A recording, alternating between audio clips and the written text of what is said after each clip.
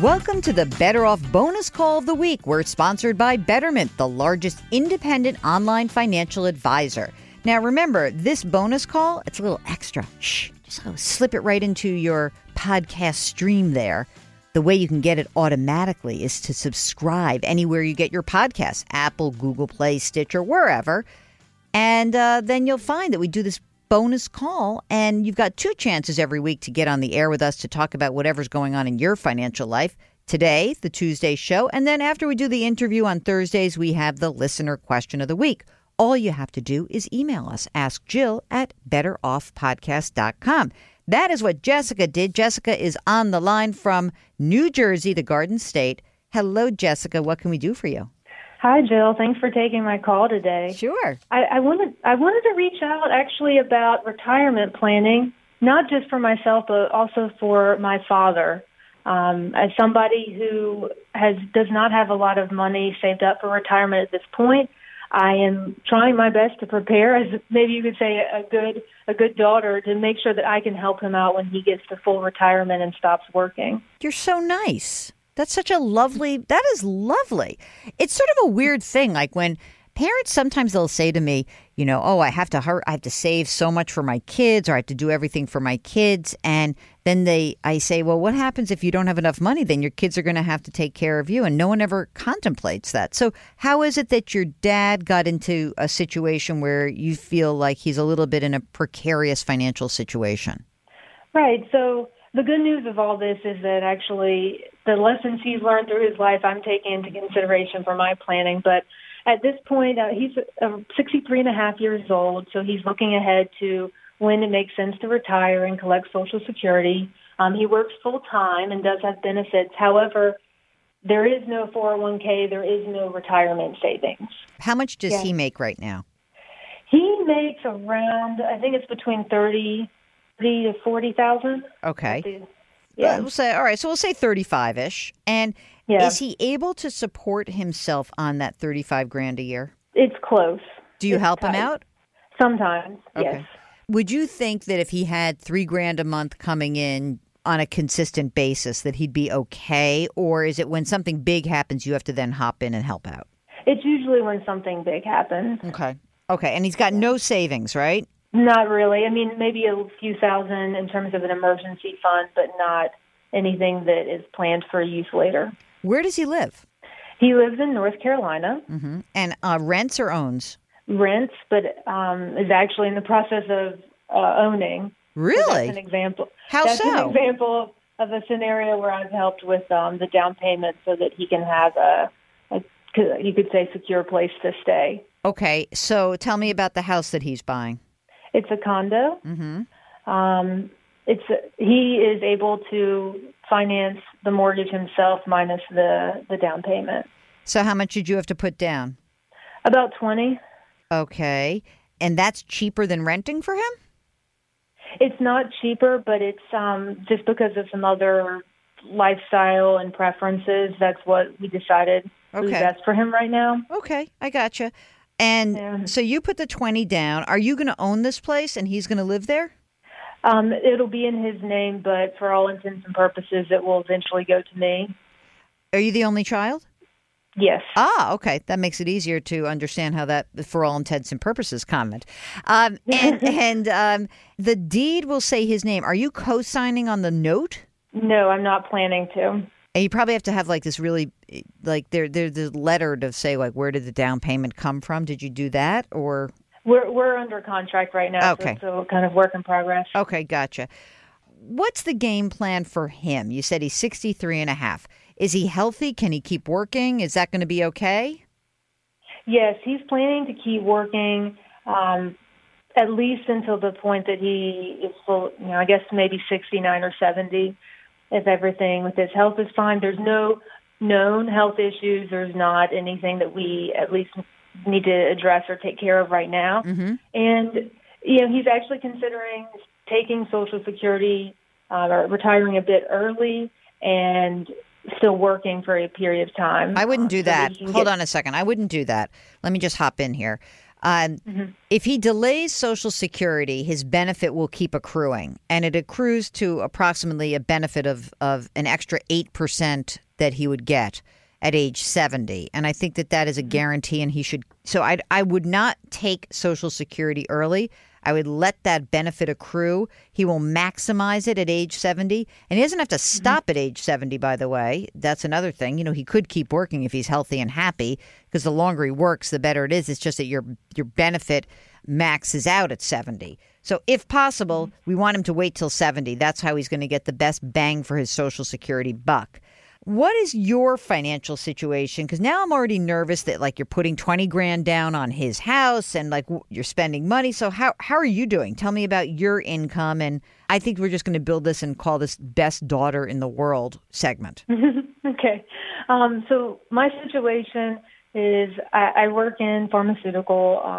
I have a salary right now of around $142 per year. I do contribute to my 401k. I've got about 180 saved so far. That's great. And, I now am at the point for sure where I can max out the contributions, the 18 or now 18.5 per year. And, I don't own a house. Not really sure how long I'm going to stay in this area of the country. So I haven't made that investment. I'm currently, you could say, interested in looking at other investment services or products, because I do want to use the money as best I can for my future as well. Yeah. How much do you have in savings? After this house goes through, I'll still have around 35 or 40. Yeah, closer to 40. Great. That's perfect. So do you keep a little bit extra in savings just on account of Dad?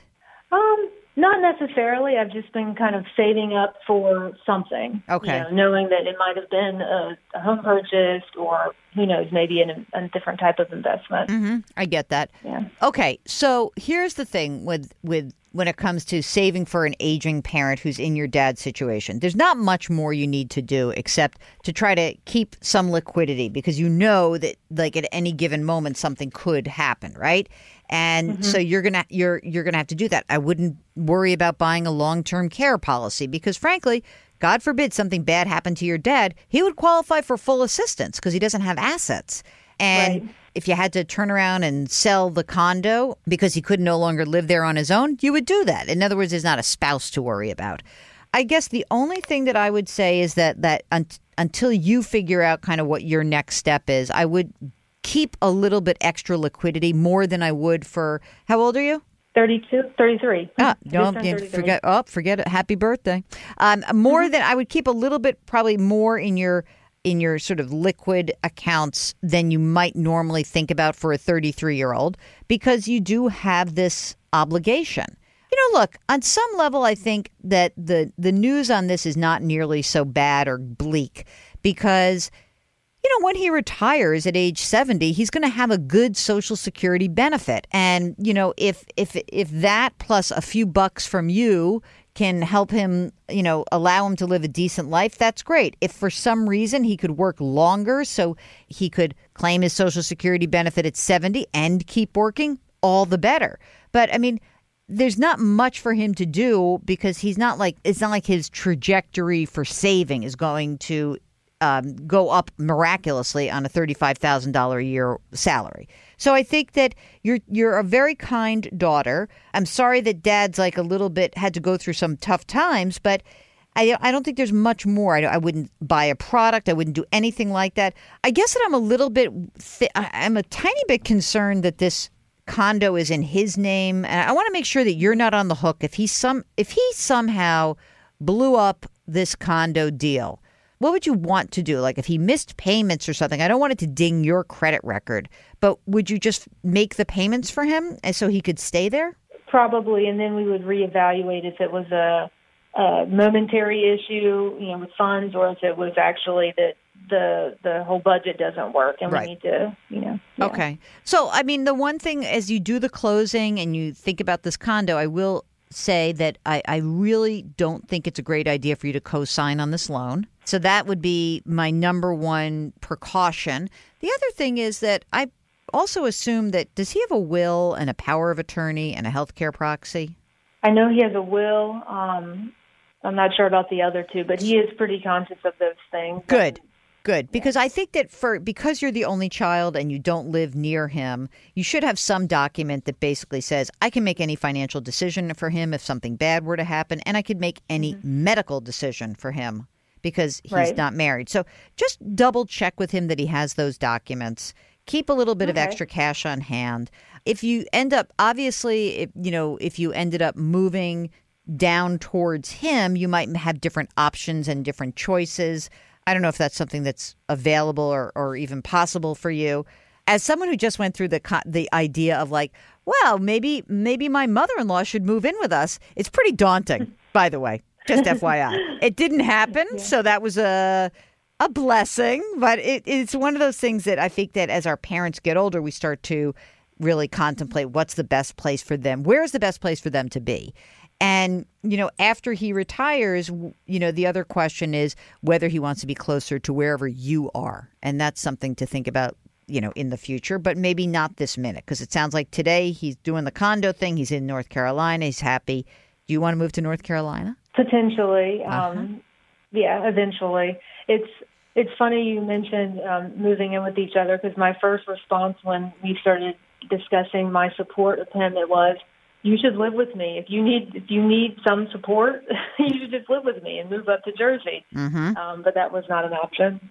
Because he didn't want to, or because you were like, yes, or you hate him. No, I'm just kidding.